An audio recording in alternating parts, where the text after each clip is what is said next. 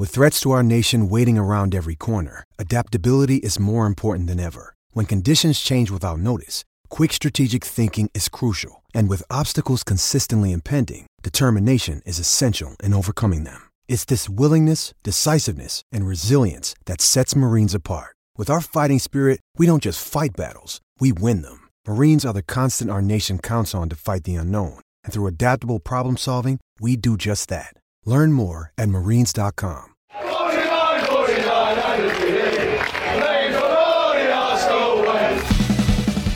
Hello and welcome to the Arsenal Way, back with you guys for another episode of our Pressbox show, the show in which I'm joined by our colleagues from over at football.london. I'm joined by Kaya Kaynak. How are you doing, mate? Are you well? I'm good, mate. Thank you. How about yourself? Yes, very good, mate. Very good. Getting through the weekend. I mean, it's strange, isn't it? We waited so long for the Crystal Palace game. It came round after an eternity, and then it wasn't as enjoyable as we were hoping it to be. And yet this game has flown around incredibly fast after just 3 days. Yeah, it's a weird one, isn't it? The Monday, Friday fixture list. I guess because everyone else is in Europe this week is sort of how it's going to work. I think just that's going to be the perils of not being in Europe. Arsenal are just going to have to deal with that. A lot of Saturday 3 o'clock kickoffs, Monday night, Friday night. As probably the biggest team outside of Europe, it's just something that Arsenal are probably going to have to deal with, is the way the TV fixtures work, I guess. Yeah, I mean, we have obviously been used for a long time to playing 2 games in a week, so we shouldn't complain too much, but we don't want to see this being 2 league games in a week. We want to see us back in Europe. And just to kind of get your thoughts, because we haven't spoken since the Palace game, so how did you feel about the display, and was you surprised at kind of how lacklustre it was? Yeah, I think so. Arsenal have had a lot of poor displays this season, which is depressing to say because it's only about 10 games in. But I think the Palace game personally worried me more than any game I've seen this season, just because with those games at the start of the season, you look at Brentford, Chelsea, City, there were always those mitigating circumstances, players out due to COVID, injuries, all that kind of stuff. Last night, there was no excuse. Arteta, except for maybe Granit Xhaka, which some people would argue shouldn't be in Arsenal's first team anyway. I wouldn't necessarily argue that myself, but I agree. He had his first choice side pretty much. That's the only injury that he had to deal with, and Arsenal still put in a display, and it was just about good enough to get a draw against Crystal Palace. And if you're a side that's got designs on challenging for Europe, being at the top of the Premier League table, which is what Stan and Josh Kroenke tell us the aim is what Mikel Arteta tells us the aim is what Edu tells us the aim will be eventually.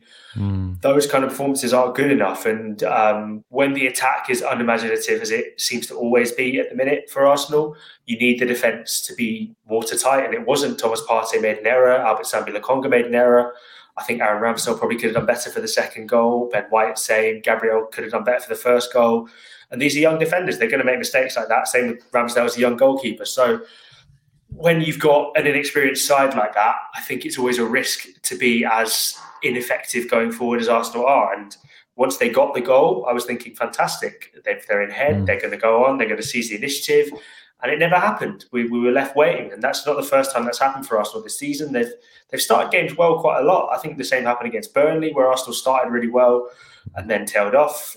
Same up against Norwich, even though the goal came in the second half. Then Arsenal started well, tailed off. So it's a real problem for Arsenal, and something I don't really see that has improved under Mikel Arteta. And I think if there's something similar tomorrow night, I think for me at least, it'll be a lot more justifiable if the Emirates, having seen 2 performances that were really poor within the space of a week, it does get a little bit less of a nice place to be, because it's been pretty positive the past few weeks. Everyone's happy to be back, but I don't know if we'll see the same if Arsenal play as poorly as they did on Monday again tomorrow.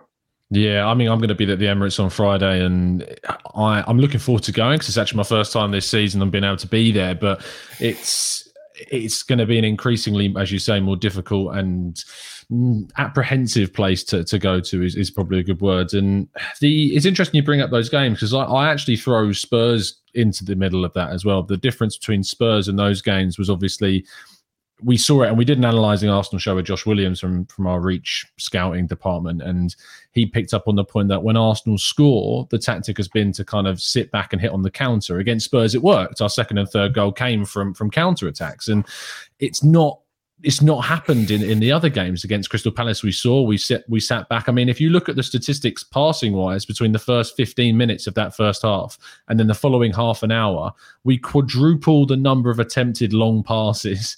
We have less passing accuracy. We have less passes overall. We have less passing sequences.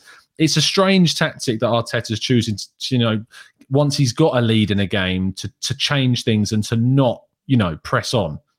Yeah, there's a great set of stats there. I need to talk to you afterwards about where to get a hold of them. But it's pretty damning for Arsenal. But I think what was interesting for me, at least, and I agree, I've noticed those patterns throughout Arsenal's play. But after the game, Mikel Arteta was very insistent that wasn't what he wanted to see from his team. He was saying, "Look, I was upset that we lost composure. I was disappointed that we took our foot off the gas." And he said today in his morning press conference ahead of the Villa game, if Arsenal played like they did in the first 20 minutes, he's happy. If they play like they did in the second 20 minutes of the first half, then he's a bit more concerned. And I think that's the right case. But then again, that creates the question, if that's not a tactic, then why are Arsenal retreating after scoring a goal? Because psychologically, it doesn't make any sense for a team who are in the ascendancy, they've scored the goal, and then suddenly they're backtracking, they're going long, they're panicking on the ball, they're not playing out from the back, they're not pressing anymore. I don't really understand it, but I think, again, that comes down to a young team, and inconsistency is something you have to expect. And Arsenal have one of the youngest, if not the youngest team in the Premier League, so that's going to happen throughout a game, but they need their manager to help them through those difficult times. And I just wonder if that is something that maybe they're struggling with a bit, and maybe they need a bit more encouragement from the touchline just to see them through those difficult patches. And I don't know how you address that. If I got the chance to ask Mikel, I would, but I didn't get to ask him this morning. Hopefully I'll be able to ask him about the game. Although if Arsenal, after the game, but if Arsenal win, then I probably will ask him a nicer question than that. But I don't know. I think he needs to work on it. I'm not 100% sure in my mind how you fix that overnight. I think that's a long-term thing that needs to come slowly but surely. But I don't think Mikel Arteta can necessarily afford, in terms of fan atmosphere and sentiment right now, to be playing for the long term. Arsenal need results, and they need to be higher in the league than 12th position, which is not good enough for a team like Arsenal. So it's a really fine balance, and I find myself sort of holding back on going overly critical, because you have to remember Arsenal haven't actually lost a game since August. That's pretty good. So maybe it's a bit too much to go as overboard as maybe we are, but I think we can all see it coming. We can all see these problems coming, and we all want Arsenal to succeed. So it's frustrating when they're not able to dominate games as much as they could, and the manager seems to be able to identify that that's an issue, but they haven't worked out how to fix it just yet. It's really going to be an intriguing tactical balance against Villa on Friday, and how we tackle it. And there's some big decisions that have got to be made for team selection, and if we do change things, because we've tried to do the same thing a lot in the games, and especially the last few games, with the lineups only been tweaked ever so slightly, and it's not improving. So maybe some bigger changes are going to be necessary. You touched upon Lokonga and Partey making individual mistakes, which led to those goals. There were some errors in the defence leading up to the goals going in, but Lokonga, being such a young guy, has come in to replace Granit Xhaka through his injury. Mikel Arteta has wanted to give him opportunities, and probably more than we expected him to at the start of the season when he was signed as such a young prospect, and probably has thought of being a bit of a backup to Partey rather than his long-term partner immediately. How would you manage that situation? Do you think that it's worth maybe deferring to a more experienced Mohamed El Neni, or trying a Maitland-Niles, or do you think it's worth sticking with the young guy and letting him get an opportunity to prove himself better again? So it's a really difficult question. I don't think Mohamed El Neni is the answer, personally. I think, yeah, and that's come across disrespectful. I don't mean for it to. I think he's been a great servant to Arsenal over the years, but I just think, in terms of where Arsenal's midfield are trying to go and the amount of creativity Mikel Arteta is trying to put in to the side, if you're struggling to create chances, Mohamed El Neni is not the person you bring into the midfield to solve that. I think Sambi Lokonga is a player who's better equipped to deal with that. I don't know if he's the guy in a midfield double pivot alongside Thomas Partey. I think that's becoming a little bit clearer. I think he's himself, and I've mentioned this on the show, I think, before, and you told me that Nicholas Bentner said he's the best player, said he was the best player in the world, but Sambi Lokonga views himself as a number 8, not a number 6. So he likes being further up the pitch. And I think it's better for a young player to be a little bit further away from your own goal, just because if you make mistakes, then there's less at stake.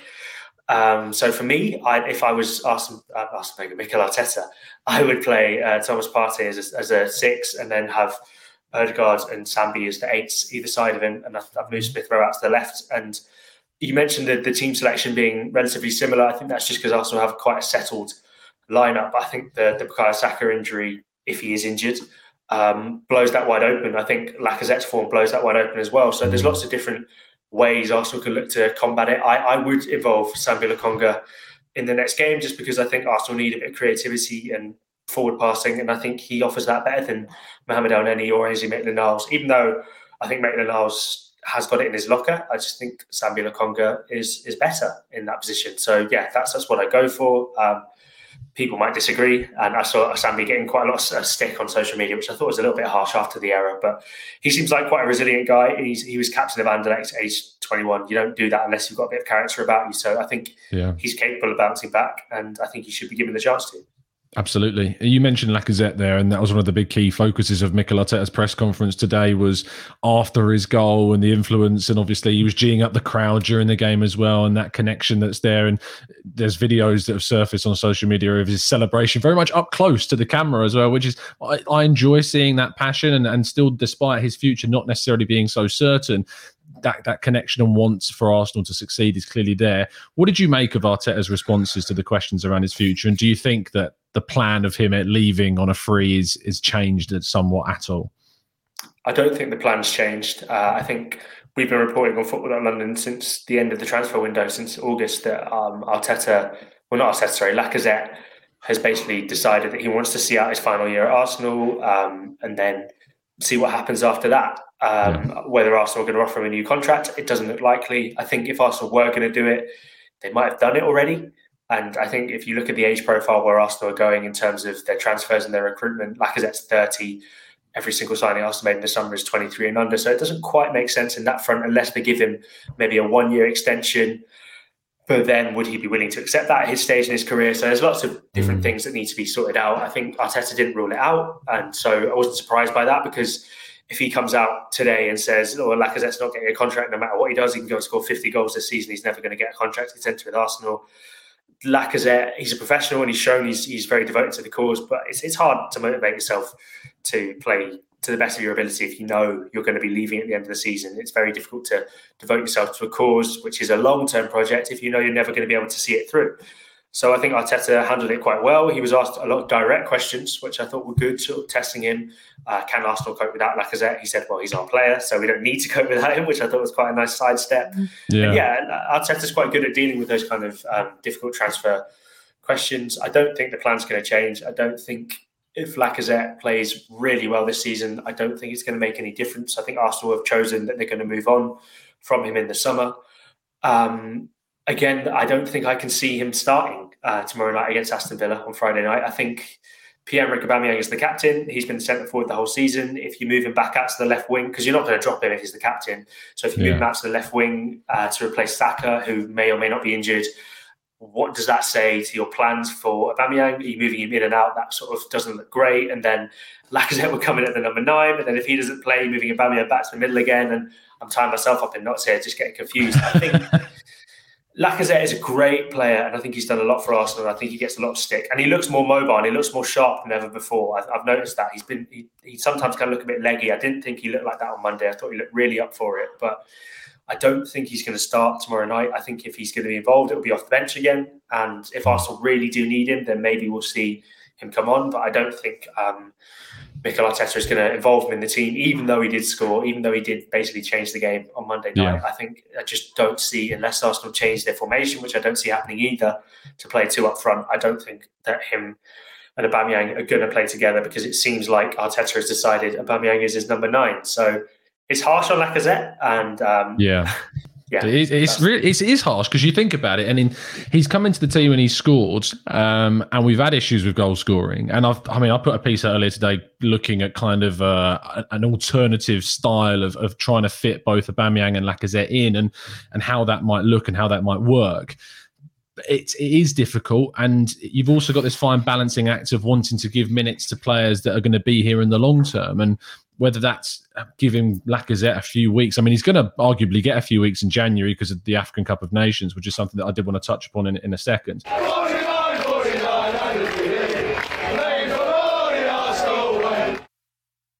One of the other key players that could, with Bukayo Saka injured, and it's funny because we talked about this on a previous show, and you said that he would be one injury away from knocking on the door of the first team again, and that's Gabriel Martinelli.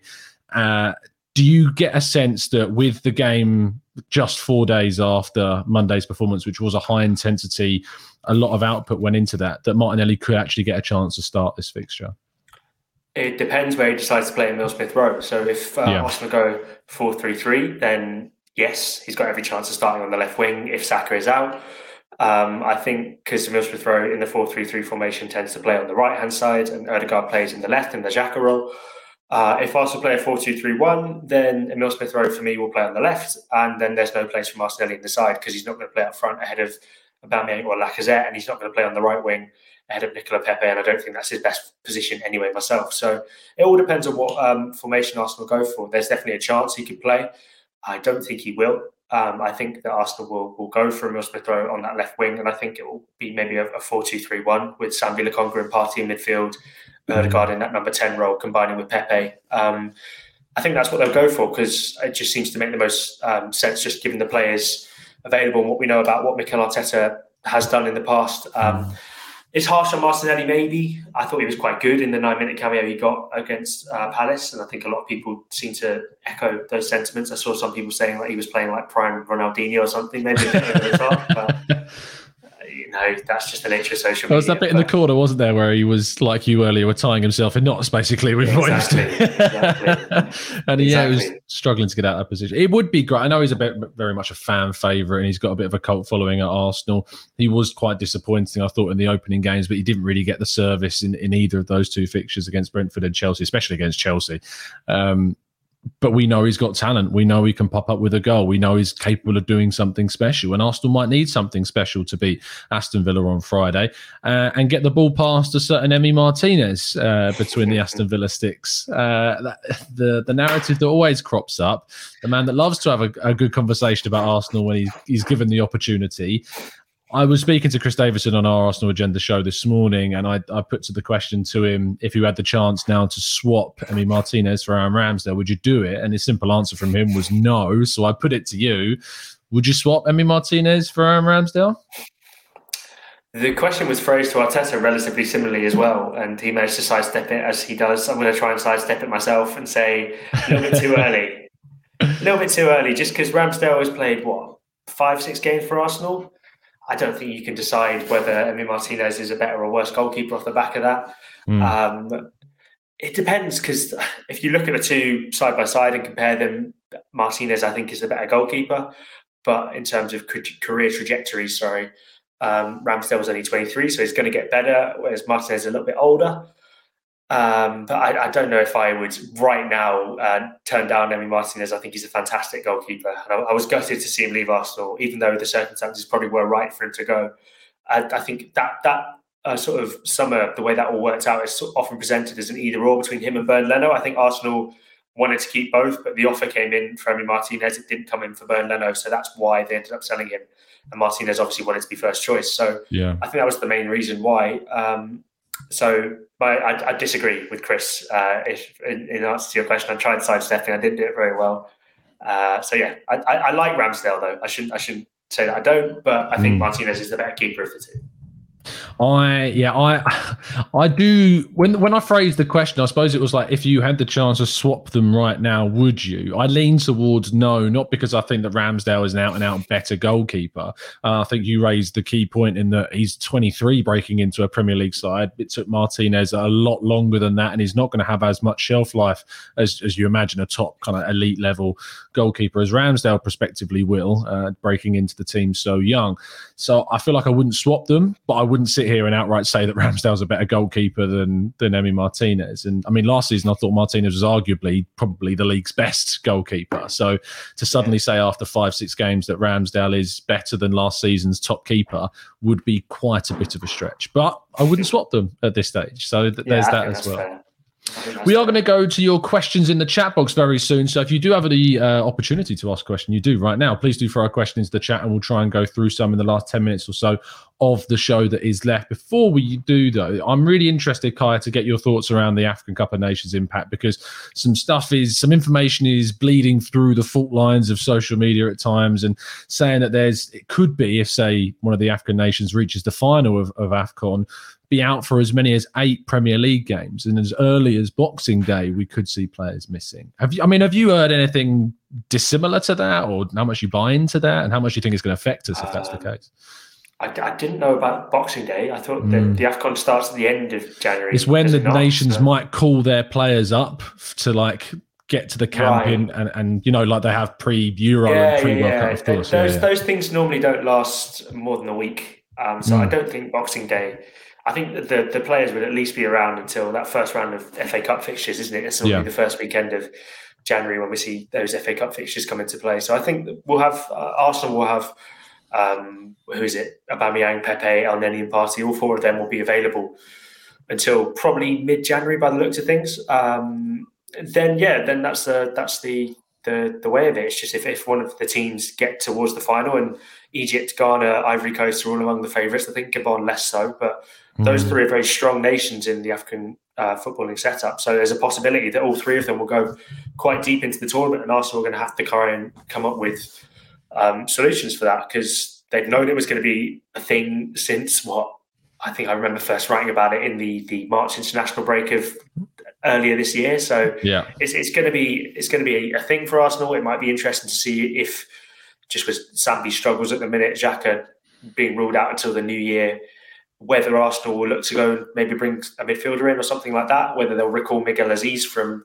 Portsmouth, where he's hardly playing, whether Patino might get a chance to play in the senior team. I can't see that happening myself, but it's interesting to think as a possibility. So, AFCON is something that Arsenal are going to have to deal with. I don't think they'll lose players for 8 Premier League games. I think, I don't think they'd allow it. And I think it's not just Arsenal who would lose those players as well. It's worth considering Liverpool, Salah and Mane, their 2 best players, will both be going. So plenty of teams will lose really important players. Chelsea will lose Edouard Mendy, which means they'll have Kepa in goal.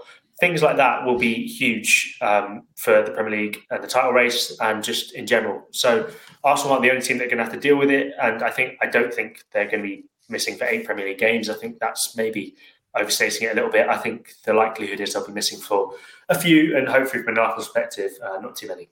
Yeah, fingers crossed that is certainly the case. Let's see what some of you guys are saying in the chat box, and we'll react to some of these comments. Stephen says, we are suffering from a lack of experience at the moment. That was always going to be the case. Ramsdale is our goalkeeper. Sod the Villa keeper, which is fair enough from Stephen. Do you think that Arteta has yet to kind of find the balance of experience and youth in this Arsenal team? We saw obviously 6 players that were 23 and under brought in the summer, which when you hear kind of some of the info about Edu's strategy to blend youth with world-class experience, it does kind of point towards the next push in the transfer window to be more down that world-class experience level of that. And it's easy to speculate and say that, but when you see 6 young kids come in, it does make you think, well, when's the world-class experience ones coming in? I think a lot of that depends on whether Arsenal are in Europe next season. If they're not in Europe, it's obviously very difficult to attract the world-class experienced players you mentioned.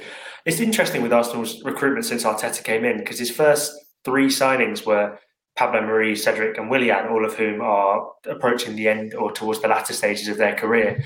So I don't know if Arteta necessarily wanted to go down Project Youth, or whether it's been sort of forced on his plate, for want of a better turn of phrase. But that's what Arsenal are going for right now. And the squad is a little bit disjointed in terms of the really young players who we've seen come in the summer and who are playing right now, and the older players like your Aubameyangs, Lacazettes, Xhaka, Partey. There's not really much in between. There's not really very many players who are sort of in what you'd call, I guess, peak ages around 25, 26. I can think of Nicola Pepe, and then my mind starts to go blank really beyond that. So yeah, it's El Neni, Cedric.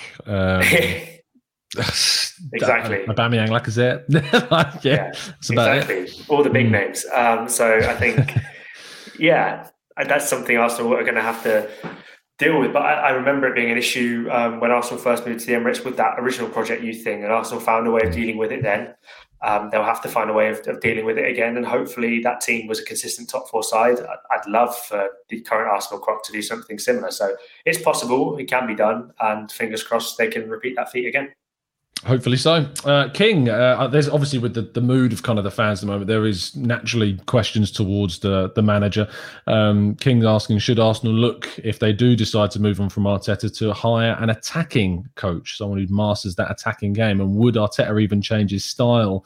Say, I suppose the question's more angled towards adding someone to his backroom staff that could provide more of an attacking style to Arteta's game, who has improved us defensively but has struggled to get the goals from this side.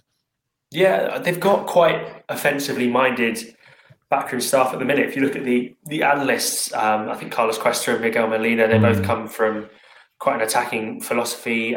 Nicolas Jovet, who's the set piece coach, has come from Manchester City, so obviously very attacking philosophy there. Steve Round worked with David Moyes at Everton, so maybe that's his direct assistant, so maybe a little bit more defensive. And obviously Albert Stuyvenberg, who is the famed earpods on the Arsenal touchline, he has spent time in Belgium, has worked with Wales as well, so maybe a little bit more defensively minded there. I don't know.